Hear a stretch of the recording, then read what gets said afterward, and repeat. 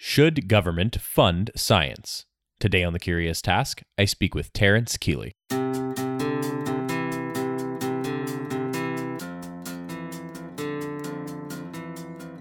Welcome to The Curious Task from the Institute for Liberal Studies, where we explore economics, politics, philosophy, and other ideas from a classical liberal perspective. I'm Alex Aragona, your host, and today I'm speaking with Terence Kealey. Terence is a professor of clinical biochemistry at the University of Buckingham in the United Kingdom, where he served as vice-chancellor until 2014. As a clinical biochemist, Terence studied human experimental dermatology. He published around 45 original peer-reviewed papers and around 35 peer-reviewed scientific reviews. His work attracted funding from government, charities, and business. In 1996, he published his first book, The Economic Laws of Scientific Research, where he made his case for whether governments need to fund science. That's the case we'll be exploring today. His second book, Sex, Science, and Profits, looked at whether science is a public good. Terence, welcome to The Curious Task. It's lovely to be here. It's lovely to have you on. So Terence, we base each episode on a question and go wherever the answers take us. Our question today is, should government fund science? And this is a question that has different layers, of course. Layers about the should and would of public policy and so on and so forth. But underneath, there is some history and facts I think worth exploring. You do this in your writing and lectures you do about this topic. So I'd like to explore that a little bit now. Let's start with a fun one. So we've all been told that government needs to fund science for science itself to progress. Let's just start with this sort of point. I'm just going to throw that idea over to you. Even before we get to public policy and the economy and market corrections, just this idea of science progressing and the idea that government needs to be involved. What do you say to that? Well, you only have to look at the history of Britain during the Industrial Revolution. As you know perfectly well, Britain led the world through the Industrial Revolution. France and Germany were way behind. And the thing about Britain in the Industrial Revolution is the government did not fund science. It's one of the big extraordinary facts of history that's often forgotten. And yet we had Charles Darwin, we had Lord Kelvin, we had all the great chemists, we had Michael Faraday. I mean, we had biology, we had physics, we had maths, and we had chemistry in Britain, all funded by the private sector through the Industrial Revolution. And going right back to the Royal Society and the philosophical transactions, there is a very good argument to be said that from 1660, when the Royal Society was founded, right up until, say, the 1960s, when America finally overtook Britain, a 300-year period, Britain, completely under laissez-faire, was the most important scientific country in the world. And now pivoting over to the other side of the conversation, which is the idea that the government or public entities need to fund science for technology and the economy to grow. So it's a little bit of a separate thing, not science for the sake of science, but this idea of economic growth and technology. Again, if we trace some history there, it seems that we find that, again, this is not the case, right? Absolutely not the case. And in the paper that you and I both know about, which will eventually be published, I point out, most interestingly, that the 5 most damaging surveys that show that the government funding of science not only doesn't help technological growth, not only doesn't help economic growth, but possibly even holds them back, were all performed by government departments. And that's very important because the government has an inherent bias towards justifying what it does. So if governments, particularly the US government, which is the great funder, of course, of science at the moment, if the US government's own agencies find that the government funding of science is counterproductive and it publishes those findings, we've overcome the problem of confirmation bias. I mean, if you or I were to go around saying governments shouldn't fund science, we'd be dismissed as mad libertarians. Right. But when the Congressional Budget Office or the OECD or the Defense Department publish papers saying, or the Bureau of Labor Statistics publish papers saying, we're shocked by this. We don't want to say this, but truth compels us to tell you that every survey has shown that government funding of science holds economies and total factor productivity back, then there's something very important there. And actually, I think that's a great way to connect that into another question I want to get into, specifically on the American side of the equation with some of the history around the public funding of science. So you talked about this in one of the lectures you did for the ILS too. And I like the way you sort of framed it that this idea when the USSR launched Sputnik was sort of this turning point in public mentality. There was sort of if you will, for the sake of our conversation, that let's say the pre-Sputnik era in the United States and North American Western countries, and the post-Sputnik era of the public and government mentality around funding science. Could you get a little bit into that? It's very enjoyable the way you trace it. But the thing is, you're absolutely right. You can say pre and post Sputnik, although technically it would be more accurate. But we're going to go emotional here. Technically, it'd be more accurate to talk about pre and post 1950 National Science Foundation. But actually, Sputnik is only 7 years later. No, Sputnik caused what they call a moral panic in the West. People like Lyndon Johnson wrote quite openly about the sheer horror of thinking that once Sputnik was going around, that America would be destroyed by nuclear missiles from the Soviet Union. And the impact of Sputnik on the West was quite disproportionate. We know perfectly well, they knew at the time that Russia was actually quite a poor country. Russia was like one of those crabs that's not particularly distinguished, except it has this enormous claw, which basically just holds the thing back, and it's something to do with sexual reproduction anyway, nothing to do with natural selection. The Soviet Union was like that. It was pouring all its money into defense and therefore into space. But the idea that this was going to speak to economic growth is, of course, a nonsense. We can say that in retrospect, but actually, there were sensible people who pointed out at the time that the Soviet Union was going mad with this nonsense. Nonetheless, it hugely affected America. So, for example, ARPA or DARPA, it was originally ARPA and then becomes DARPA and then it goes back to ARPA again. That was founded in 1958, and that's not a coincidence. NASA was founded in 1958. The National Defense Act was 1958. This was an enormous splurge of government money in which the American government said, you know, the Soviet Union understand economic growth.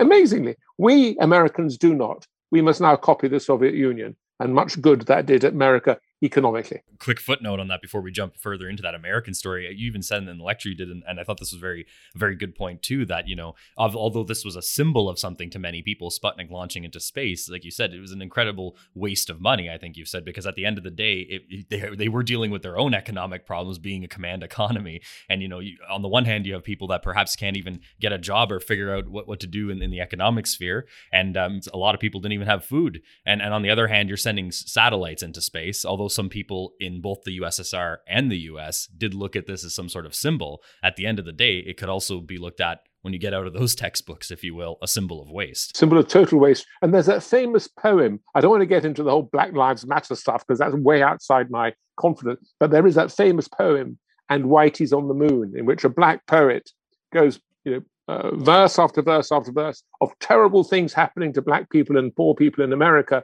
But the last line of every verse, but Whitey's on the moon. A complete waste of money. Right. And I think it's also good that if in a conversation like this, we also don't avoid the fact that, you know, the American side, they were also trying to counteract this symbolism, if you will. There's actually a really good clip that I found while preparing for this podcast, actually in the JFK archives, where it's a tape from the Oval Office, I believe, and he's talking to one of his heads of NASA at the time. And even the head of NASA was sort of like, here's the breadth of things we could do in space. We can explore these things. We can get samples here. And he's like, we have to put someone on the moon. We have to put something. That is the goal, you know. And it's so interesting that even that's still a context of waste overall, but again, this idea of symbolism and you know, directing all the resources to do this one political goal ultimately. It's amazing to think in retrospect how many billions of dollars was poured into that. Oh, I think something like like 5% of American GDP was being spent on R&D in that era, mainly space, not exclusively, but defense and space.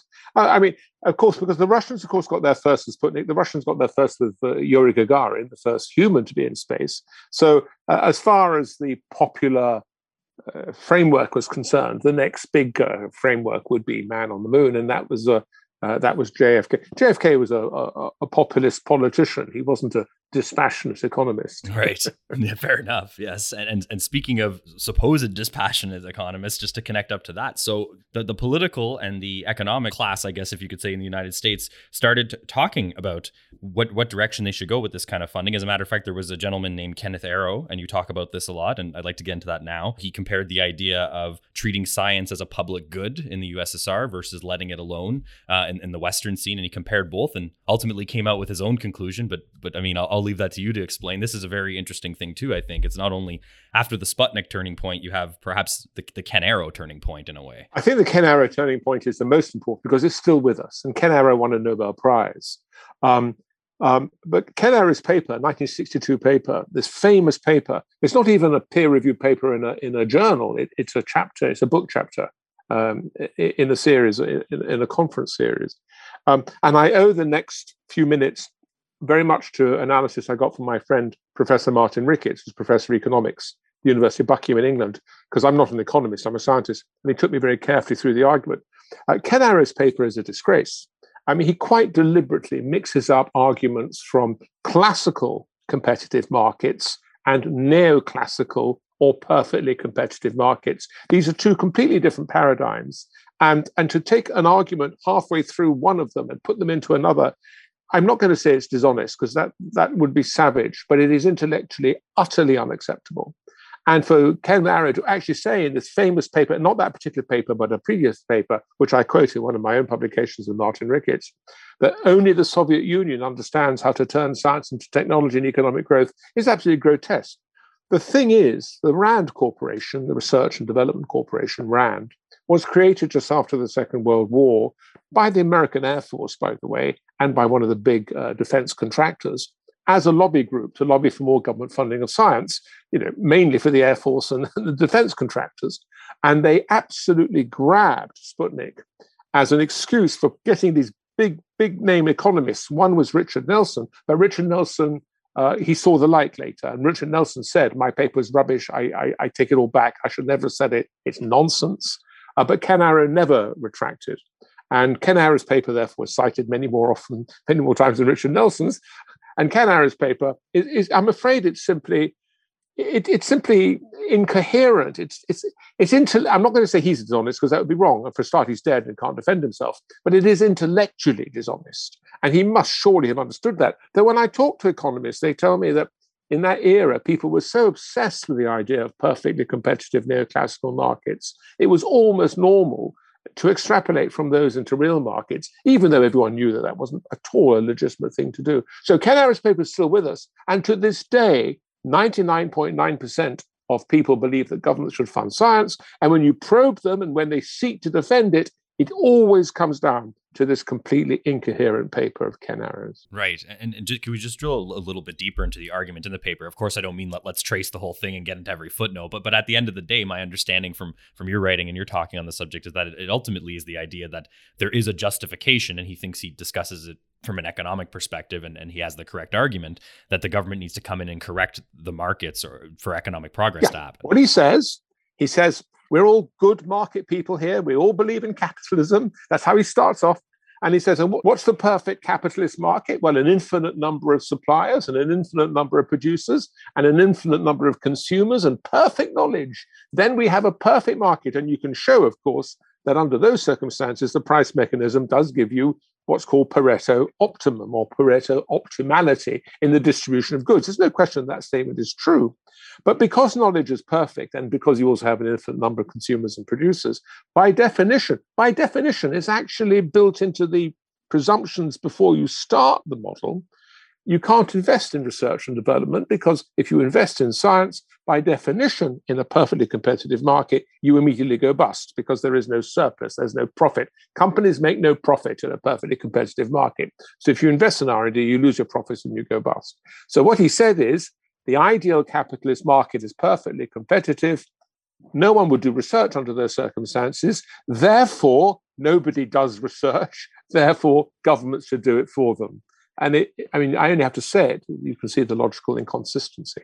But because we don't live in perfect, nor should we, by the way. We live in classically competitive markets by which companies compete with each other, not on price, but on new products. It's the company that produces the iPhone while everyone else is still using vellum and quill pens that makes the advances. You don't beat your fellow vellum competitor by producing vellum from sheep because it's cheaper than vellum from cattle. You beat your vellum production person. Vellum, by the way, is the old form of paper, by inventing the iPhone. And that's the world in which we actually live. We live in classically competitive markets by which companies compete by getting ahead of the other through new technology. And so Arrow was deliberately using something that might have been true in medieval Europe if it was infinitely large, but certainly ain't true today. To add to that point, I'd like to read a quote. It's a quote of you. I've grabbed it from two different pieces of a lecture you did. And I read this because I think it's interesting that, of course, when we talk about, government funding, government waste, often the discussion sometimes gets limited to in many circles, at least, to specifically the political sphere and the politicians encouraging this waste or wanting to see it happen or encouraging this spending. And you said something I really liked. You said industrialists love Ken Arrow's paper because industrialists love corporate welfare. Governments loved Ken Arrow's paper because governments love going around acting like patrons of science. And of course, scientists loved Ken Arrow's paper because the last thing they want to do is be accountable for the work they do. They want to be given money with no strings. There are no vested interests to show science is not a public good. There are many layers there. So we can start with the industrialist part and you can go through it. But I find that very interesting. We did talk about the government's end of the equation, of course, them going around saying, we're putting men on the moon. Look at us. We're patrons of science. That's one thing. But there's also the science and the industrialists angle, isn't there? There's a vested interest in these two classes, if you will. Yes, and they're very important. I mean, industrialists, there's a cliche amongst us libertarians, because of course I'm a libertarian, is that we believe in markets and not in business. And of course, people in business don't believe in markets, they believe in monopoly. Right. You've only got to look at the history of the last 300 years. What does everyone want? Everyone wants monopoly. They want no one else have a monopoly, but they themselves want a monopoly. And it's perfectly reasonable for industrialists. I mean, it's perfectly understandable, I should say, for industrialists to use every mechanism they can to try to get government subsidies. That's what industrialists do. And so one of the things they do is they go to government and they say, Microsoft, for example, their R&D budget is only 21 billion. I mean, they'll go to the government and say, look, we've only got 21 billion to spend on research. We're really short of money. Can you please give us some more money? Because what can you do with 21 billion? I mean, it's nothing to start. And the whole thing is absolutely fraudulent. But companies are very, very good at going to government and explaining why they need help here and there and the other one. But the other one, of course, is the scientists. And actually, this is important. Scientists want government funding of science because, and the reason this really damages the economy is this, relatively few scientists matter. We've known this for over 100 years. Actually, we've known this for 300 years, but it's been formally shown over 100 years ago now that the distribution of quality among scientists, it's a power law distribution. The top 2 or 3% of scientists do something like 80% of the science that matters. Most scientists don't really matter. They're just in there filling in the gaps. Fine, honorable, decent work, but it's only the top 2 or 3 who actually matter, who change things, who make things happen. Now, if you have the government funding of science, what happens is those people, because they are the best, will get the best jobs, which are the ones in universities. And they then also sit on the review committees of the National Science Foundation or National Institutes of Health or whatever it is. And they distribute the money, and they very reasonably distribute the money to themselves and their very good friends, because that's the nature of science. They will distribute. And so the result is that they'll take this government-funded money and they'll give it to themselves and their friends, and they'll do exactly what they want to do with it. But what they've done is they've taken the best scientists out of the market. In the market, scientists actually have to produce stuff that's good for consumers and customers and shareholders and producers. Scientists are bent to the need of society when they work for industry. But when they work for the universities, the whole point is that they're not accountable to society. That's how it's all set up to be. They're accountable only to themselves, which is why, by the way, in 1947, President Truman in America, vetoed the first National Science Foundation bill. He said, this is ridiculous. Why are we giving all this public money to people who are just going to play with it on their own terms? I refuse. I veto. And the only reason that we got the National Science Foundation in 1950 was we had the Cold War, and the American defense industry said we need more trained scientists, and the only way you could get that was from industry, or at least that's what universities, as everyone said, and universities demanded it was done in this particular way. It is actually defense that gave us the National Science Foundation, that they never talk about that now. But the point is, the trouble with the government funding of science, even if it's only 10 or 20% of the science a country does, if that takes the top 10 or 20% of scientists out of industry into the universities, and it does, which is why university scientists on average get 30% less salary than industrial scientists. They take an enormous cut to work in the universities, but they do it because it's so much more fun working to your own agenda than someone else's. We understand all this. But the trouble is, Bayh-Dole Act notwithstanding, once you put all the best scientists in the universities, you remove them from industry, and rates of economic growth slow down. And as you said, when the funding and the different interests start creeping into play there too, the idea is you're doing science for the sake of science in a university theoretically, but that doesn't necessarily happen to be the case later on. Noam Chomsky, who was a professor at MIT, I saw him say something in a lecture when I think he was like there for like 80 years or something, but he said he was actually, he actually saw this cycle when the funding started creeping into MIT. And he said it's almost like it was a joke in the departments. He said people did this. They almost had like these templates that they sort of had, and any research grant that they were applying for, you basically stuck these other 30 pages on, be like, here's the defense applications for this. Here's where the American government might benefit if we get this funding. So it becomes a bit of a pork barrel unto itself at that point. Absolutely. At MIT, at one point, Chomsky's high point, was getting 80% of its money from the Defense Department. I mean, it absolutely was the research wing of the Defense Department. By the way, all credit to MIT. They allowed Chomsky to sit there for nearly a century saying very rude things about the American Defense Department, and no one touched him. In Britain, I have to say, if you criticize, say, the government funding, British universities are definitely less tolerant of people like Chomsky than American universities. So all credit to American universities, but in the sense they could afford to ignore him because they were getting so many billions of dollars from the taxpayer. They didn't have to worry about some little linguistic chap complaining in the corner. They just took the money and ran. Yeah, he said one time in the same lecture I saw where he said this. He said it was effectively just like they're saying, okay, you go protest the Vietnam War over there, but from 9 to 5, can you please work on the missiles? It's pretty much exactly like that. I'm afraid so. Yeah. And just moving on from that too, you said something that was very interesting. You said in this lecture, I saw that, it took you a long time to get to the revelation and understand that this debate, this whole thing we're talking about, is not set by scientists. It's set by economists. And why was that such an important revelation to you? And why did that change your mentality moving forward on this whole conversation? Because that's the perspective you're coming from today in this conversation with me. But before, you sort of thought about it differently. So why was this such a turning point in your thinking and understanding? And why should other people think on that too? Well, that's a very good question. And it's not a very easy question to answer, but I will give you the answer. The trouble is no one's interested in what scientists have to say. People are interested only in what economists have to say. Economists rule the world. Maynard Keynes said that, and it turns out he was right. People listen to economists. Now, the reason this is so unfortunate is that economists have come up with these ideas of public goods, and which everyone buys into. Economists, by the way, know nothing about science.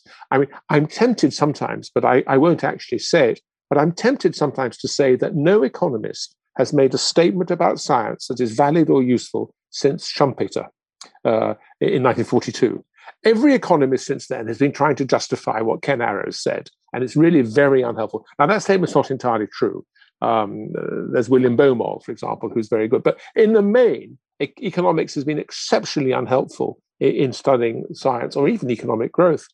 The problem is this. The problem is that economists have bought into absolutely the idea that they are spokesmen for the universities, and universities want government funding of science for reasons that are very, very obvious. They have converted themselves, the universities, from institutions of teaching into institutions of research. And no economist who seriously threatened that paradigm would be welcome in an American university, or indeed in those large government departments that are so closely linked to American universities, like the Federal Reserve.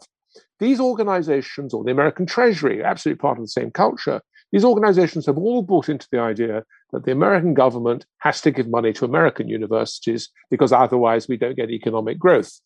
I think there are some less noble motives there as well, but that's the official story. And so economists have, and as we've bought it, as we've all seen through the replication crisis, as everybody now knows, thanks to the work of John Ioannidis in Stanford, half of all published papers are wrong. I mean, it's an unbelievable fact. And it's not just, in his case, he was looking at psychology and nutrition and some of the soft biological sciences, but it's true of economics.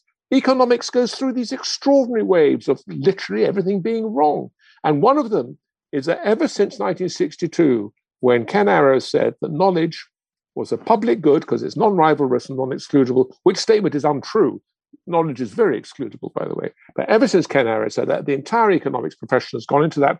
And the whole business of the non-replication crisis is about scientists, in this case economists, defending a vested interest. And they want government to give money to economics research establishments because that's what they've bought into for selfish reasons. And to connect that thought to something else here, you were talking. We talked about it before, and you did touch on at the very beginning that there are these vested interests, lots of theory and ideas at play, but ultimately the evidence doesn't play a lot of these out. And one thing that stuck out to me is the OECD, and you've brought this up before in your talks, that published a book about sources of economic growth. And ultimately, you said the conclusion at the end of the day is that the more the government funded R&D in a country, that the less that economy grew. This is probably because resources are ultimately being directed to grants and things like that in people's projects rather than in industry or in technology or in actual R&D, if you will. Let me give you two examples. We're just living through the COVID crisis. I can never pronounce her name, but there's that lady who went to work for BioNTech, they're the Pfizer vaccine people, who did all that work at the University of Pennsylvania on RNA vaccines and RNA expression. And she, in 1995, was demoted from her associate professor position to adjunct position because she wasn't winning enough grants. Basically, the NSF and the NIH didn't really understand all her work on RNA and weren't prepared to fund her.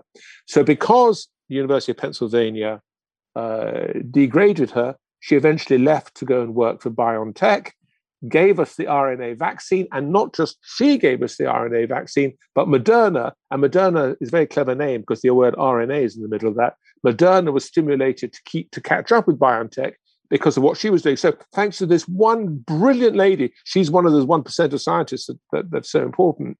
Thanks to this one brilliant lady, we have all these RNA vaccines, but we have it only because the University of Pennsylvania sacked her because she wasn't winning enough money. Imagine what a nightmare it would have been if there was more government money for science. She had got those grants, she'd still be at the University of Pennsylvania, and hundreds of thousands of people would now be dead because we would have no RNA vaccines. Another classic example of this crowding out is the whole business of high tech. Why is it America and not, say, Germany or Sweden, because they had lots of good stuff going on at some point, right? Nokia and stuff like that. Why is America the home of Amazon and all the other companies that we now are told we must hate, but 10 years ago we all had to worship? Why America? The best answer we have is the extraordinary story, which is completely forgotten now, of what Senator Mike Mansfield did when he realized that the Defense Department, like the OECD, had shown that the government funding of pure science in America had done absolutely nothing for the development of defense equipment. And so the whole Rand story, the whole Ken Arrow story, was untrue. And so Mike Mansfield took away, because he was the Senator Majority Leader, took away from ARPA, particularly ARPA, it soon became DARPA, all its funding for pure science. At the time, everyone said, he's destroying American science. It's almost impossible to conceive of this now because science is so worshipped. But in 1969, 1972, these 2 years, Mike Mansfield took away ARPA's pure science, just took it away. Imagine like closing the NSF. Where did all these scientists go? They all went to Xerox PARC because that, in what we now call Silicon Valley, was looking for scientists to help invent the modern world. Both Steve Jobs and Bill Gates quite openly admitted that all their best ideas came from Xerox PARC. But Xerox PARC, that was staffed almost exclusively by people who had been sacked from ARPA. Imagine what a nightmare if they hadn't been sacked from ARPA. You still have all those wonderful ARPA bits of science going on, but it'd be Nokia today or IBM in England that would now be the great tech companies. And America would be saying, why is it that Europe has beaten us yet again? And so people forget these historical stories of what we can call crowding out. Those very rare examples when people like the lady who gave us the RNA vaccine or the Xerox one, when these people get sacked and actually transform our world. What we don't see is all the other great scientists who are still in the universities winning Nobel Prizes and all the things we're not seeing as a consequence in the real world. And I think that's actually an excellent place to take our quick break. So we're going to do so right now. Everyone, you're listening to The Curious Task. I'm speaking with Terence Kealey today.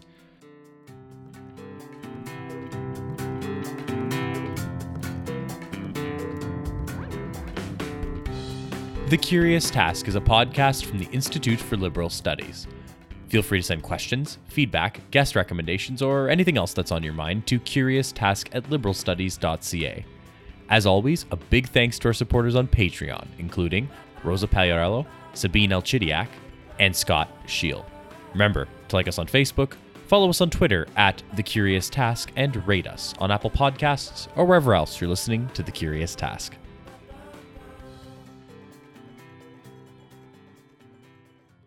Welcome back, everyone. You're listening to The Curious Task. I'm speaking with Terence Kealey today. So Terence, before the break, we chatted about many things, and we were just chatting at the break, actually, that the woman, this brilliant scientist you were talking about, her name was actually, and I'm not sure if I'm going to pronounce it correctly either, Catalin Carico. So someone could either correct me and email me, but also Google it if they're not sure what I'm talking about, and we could see this lady's achievements, which are brilliant, as Terence said.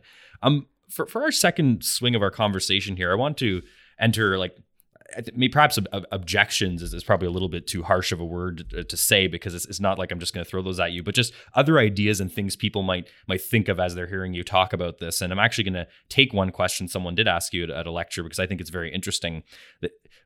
So someone might say to you, what about today's Kenneth Arrows? The people that say specifically, we still need to, in the modern context, invest in science, even if everything you're saying is right, Terence, because we are living in a world of globalism and geopolitical threats. Like, for instance, China, regardless if it's working or not, they are using research and development, and lots of money is being poured into, their technology and their military and so on and so forth. Are we going to accept a world where, the quote West is going to quote fall behind in this area, science, tech, military, defense? When someone just throws that idea at you, and ultimately the call to action from that is assumed as, well, America better keep investing in science, then what do you say to this general idea when this whole thing is tied to geopolitics and the quote rivals and threats? Well, geopolitics has just raised its ugly head again, because there's this extraordinary phenomenon that Britain and America are both going to double the government funding of science. Both the British government and the American government are both going to double their funding for science over an incredibly short period of time. And what is interesting about that is that the Canadian government's not doing that. The French, the German, the European governments aren't doing that. The Japanese government's not doing that. It's just Britain and America. And the last time we saw, and it's bipartisan in both countries, on both sides of the aisle, both parties believe that America and Britain should double their funding of science. The last time we saw that extraordinary pattern of just these two countries doing this bipartisan thing that no one else wants to do was the invasion of Iraq in 2003, which was a catastrophic mistake. We all can now see, some of us saw it at the time, but forgetting that, everyone now sees that was a catastrophic mistake. So let me just say this, just because Britain and America do a bipartisan thing together and no one else doesn't necessarily mean that they're right. But they're both doing it because of China. Now, let me make it quite clear what I mean when they say government shouldn't fund science, because you've raised a terrific question. If you are investing in public money in science to increase economic growth, it will not work. No one has ever shown it works. You can show for case studies. You can show that if the government goes to a particular company or a particular project and gives them money, that'll do well. But it never works in aggregate, because you've taken good scientists from other projects, put them into those projects, and what you're not seeing is the cost of those failed projects. Because so no one, and this is a really important point. Here we are in 2021. Government's been funding science for a very long time. They've been telling us for a very long time how important it is. We're talking about billions and billions and billions of dollars. No one has ever shown that it stimulates economic growth, and every study that's been carefully performed has shown that it doesn't. So let me make it absolutely clear.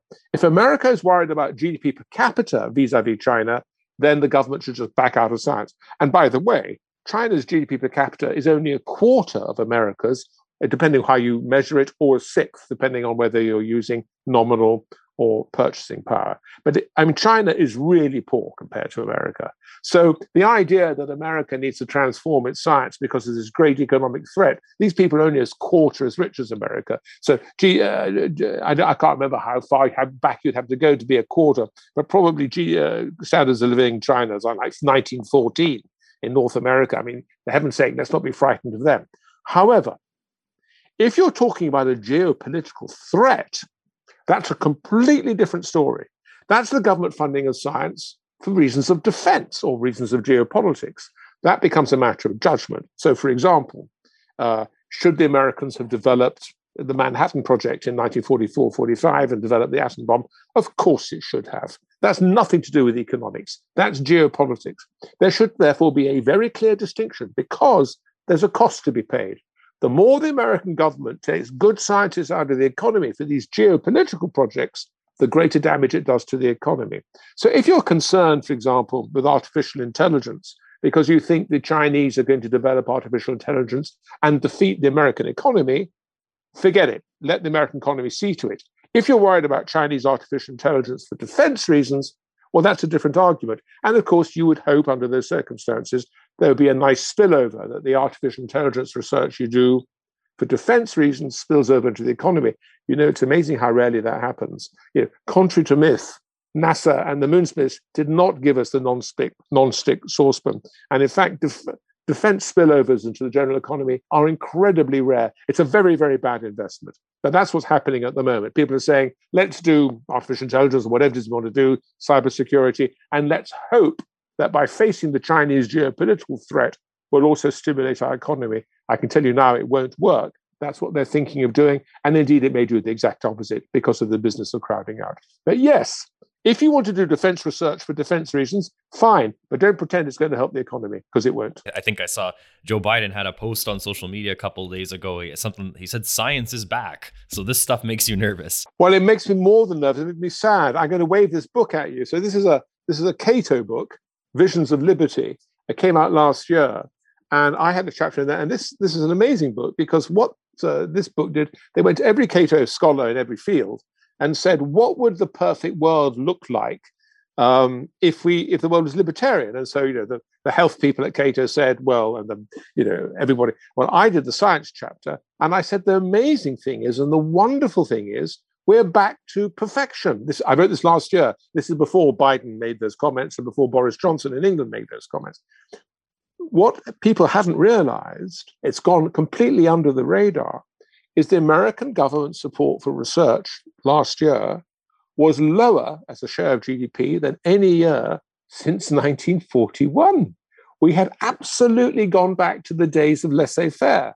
Because if you look, this is last year, the American government of research, they were funding only defense research, well, of course, energy research, i.e. global warming, health research, because people really believe in health research. So you can't get away from that democratic mandate. But the American government was funding nothing in terms of supporting the economy. They'd completely given up on that. Oh, and space research, those are the big things. The only exception was the $5.5 billion, it's more now, that they gave to the National Science Foundation. But that was only 5% of the American government's research budget. And that also was actually for a mission. And that mission was keeping the universities off their back. Because if universities get short of money, my God, on both sides, they descend on you and make your life hell. $5.5 billion is quite a small sum of money to keep the universities off your back. But no one in the American government was funding science because they thought the market was ignoring science. They'd stopped doing it.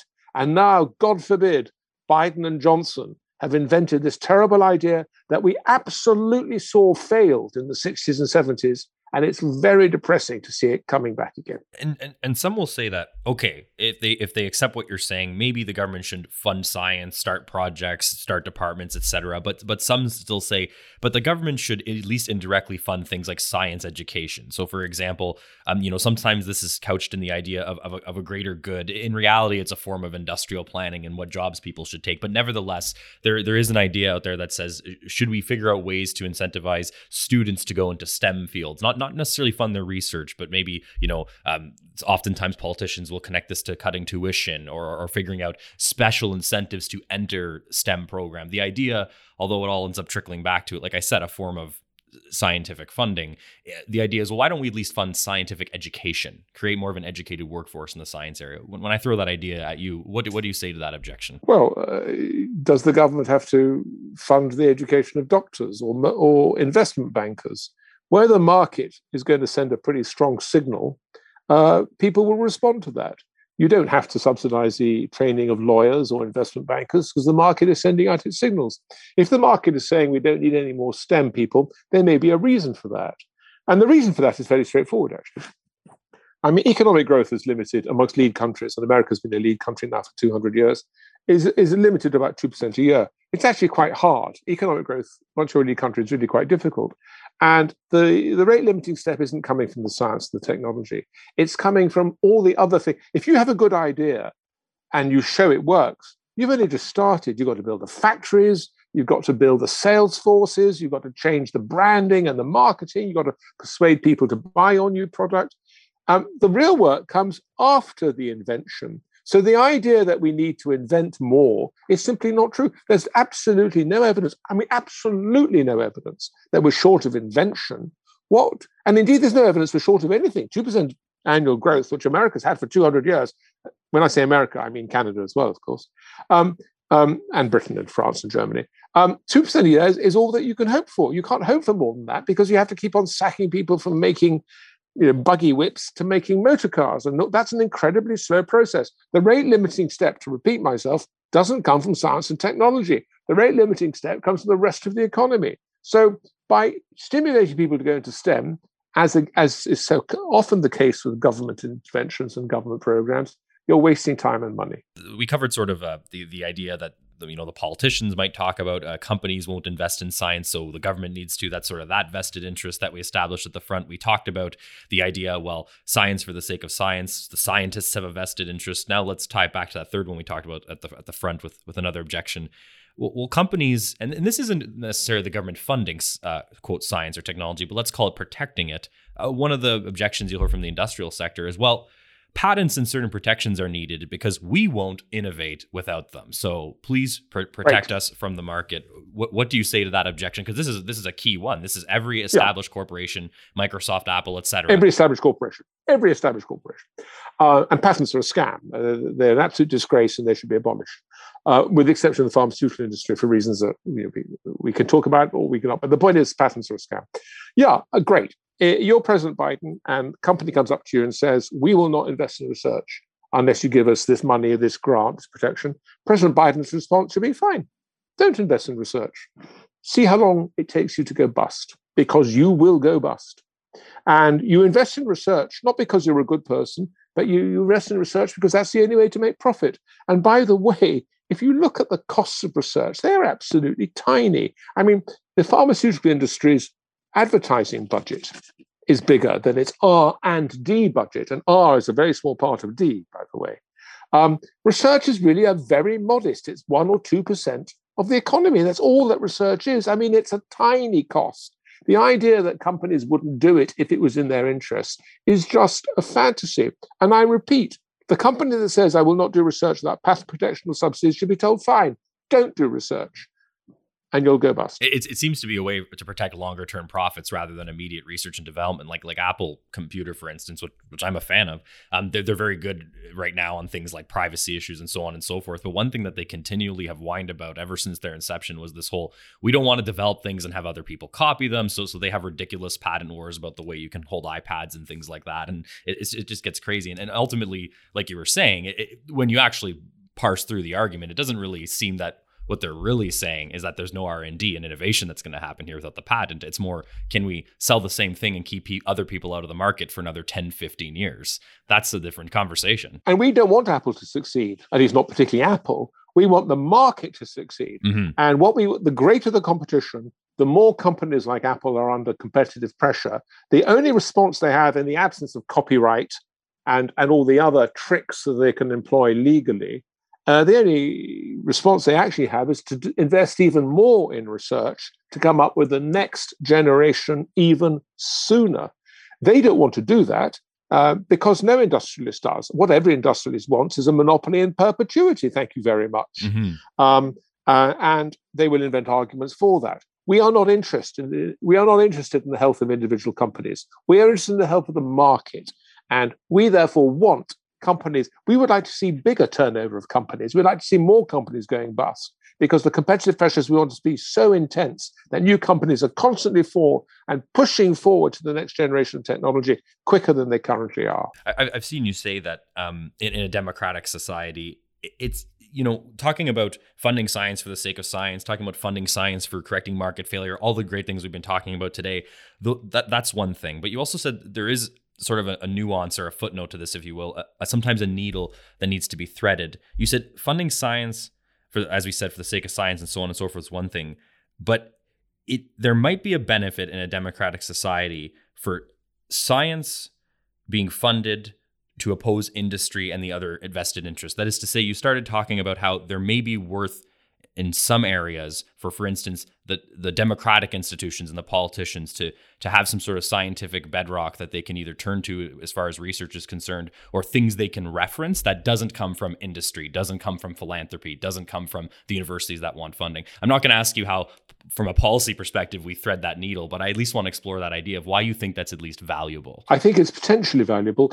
Historically, there's this terrible example, though a friend of mine, I'm sitting here talking to you, so my memory is gone. But a friend of mine, a San Francisco doctor, pointed out to me there was a fault in my argument. But I'll tell you what the argument is. The awful thing is that we know that cigarettes are bad for you because of Adolf Hitler. It's a depressing story.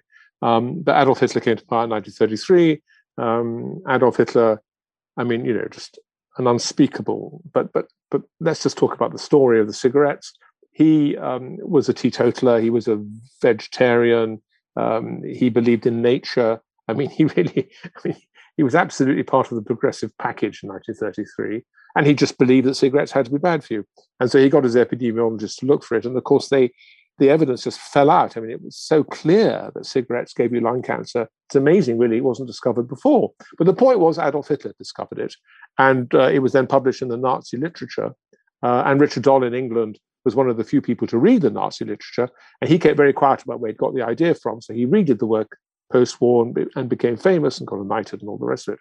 But actually, I've been corrected on that, because although that statement is true, the fact of the matter is that the American actuary profession, advising the American life insurance profession or trade, had shown many years before that high blood pressure was bad for you, and was about to show, it turns out, that cigarettes give you lung cancer. So even that example of governments being good for the health of the people as opposed to the health of the economy is counterbalanced by the fact that actually the actuarial profession has always been a very good public health service. Having said all that, I do actually believe there must be a benefit to a democratic government having an independent science base, independent of all the people you just mentioned, of corporations, even philanthropists that we don't want to. So, I mean, a classic example might be global warming. I mean, what is dismaying about global warming and climate change is it's very hard to know who really to trust. I mean, we all know what the conventional story is, but when you read the critics of the conventional story, they can be surprisingly persuasive. So it turns out the correlation between atmospheric CO2 and temperatures isn't such a good thing. For example, I mean, in my youth, between the Second World War and 1975, CO2 levels were rising, and yet global temperatures were falling.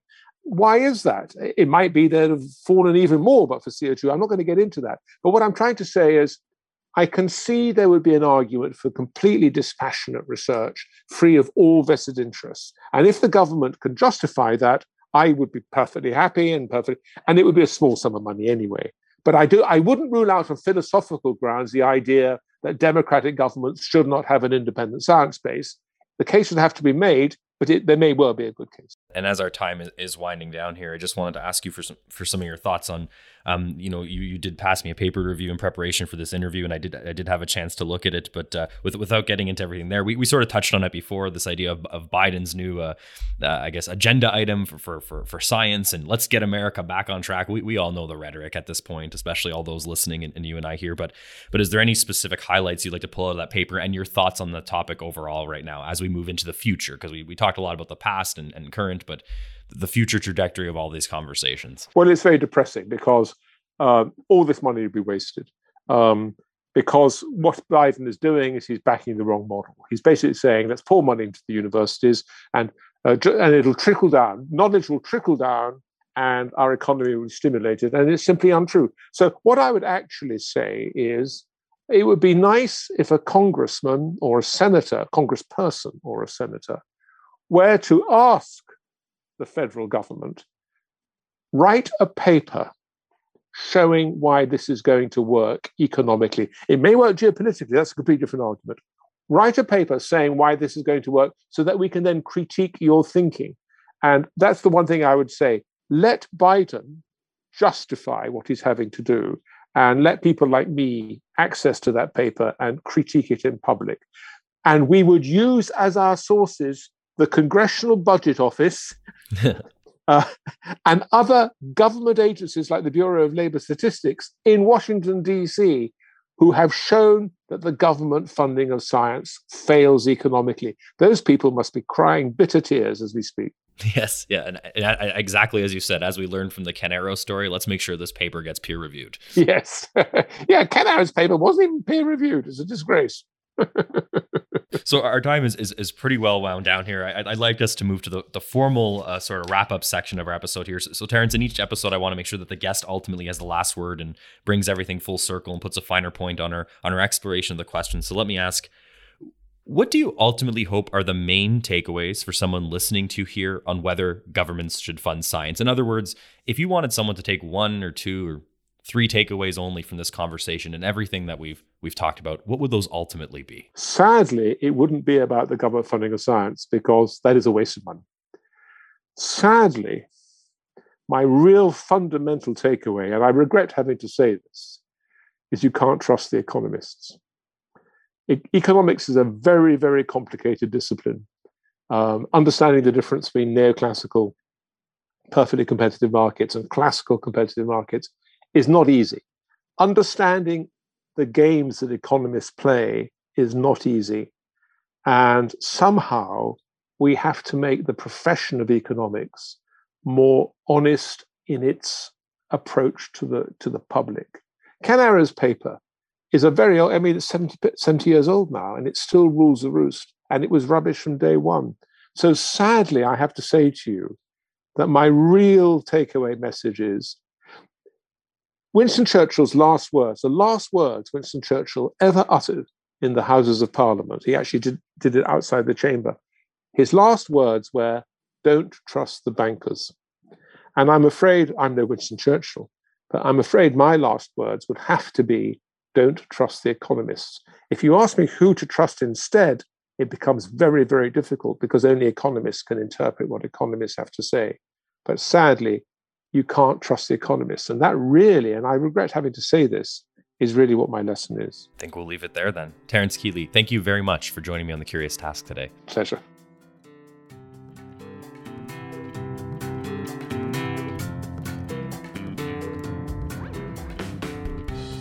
This episode of The Curious Task was produced by Alex Aragona and Sabine L. Chidiak. Our executive producer is Matt Buffton. The music you heard on today's episode was created by Lindy Voppenfjord. You should check out his other stuff online. The Curious Task exists today because of donations of time and money from those creating it and listeners like yourself. Check us out on Patreon and find out how you can support us and get access to exclusive offers. I'm Alex Aragona. Thank you very much for joining us on The Curious Task.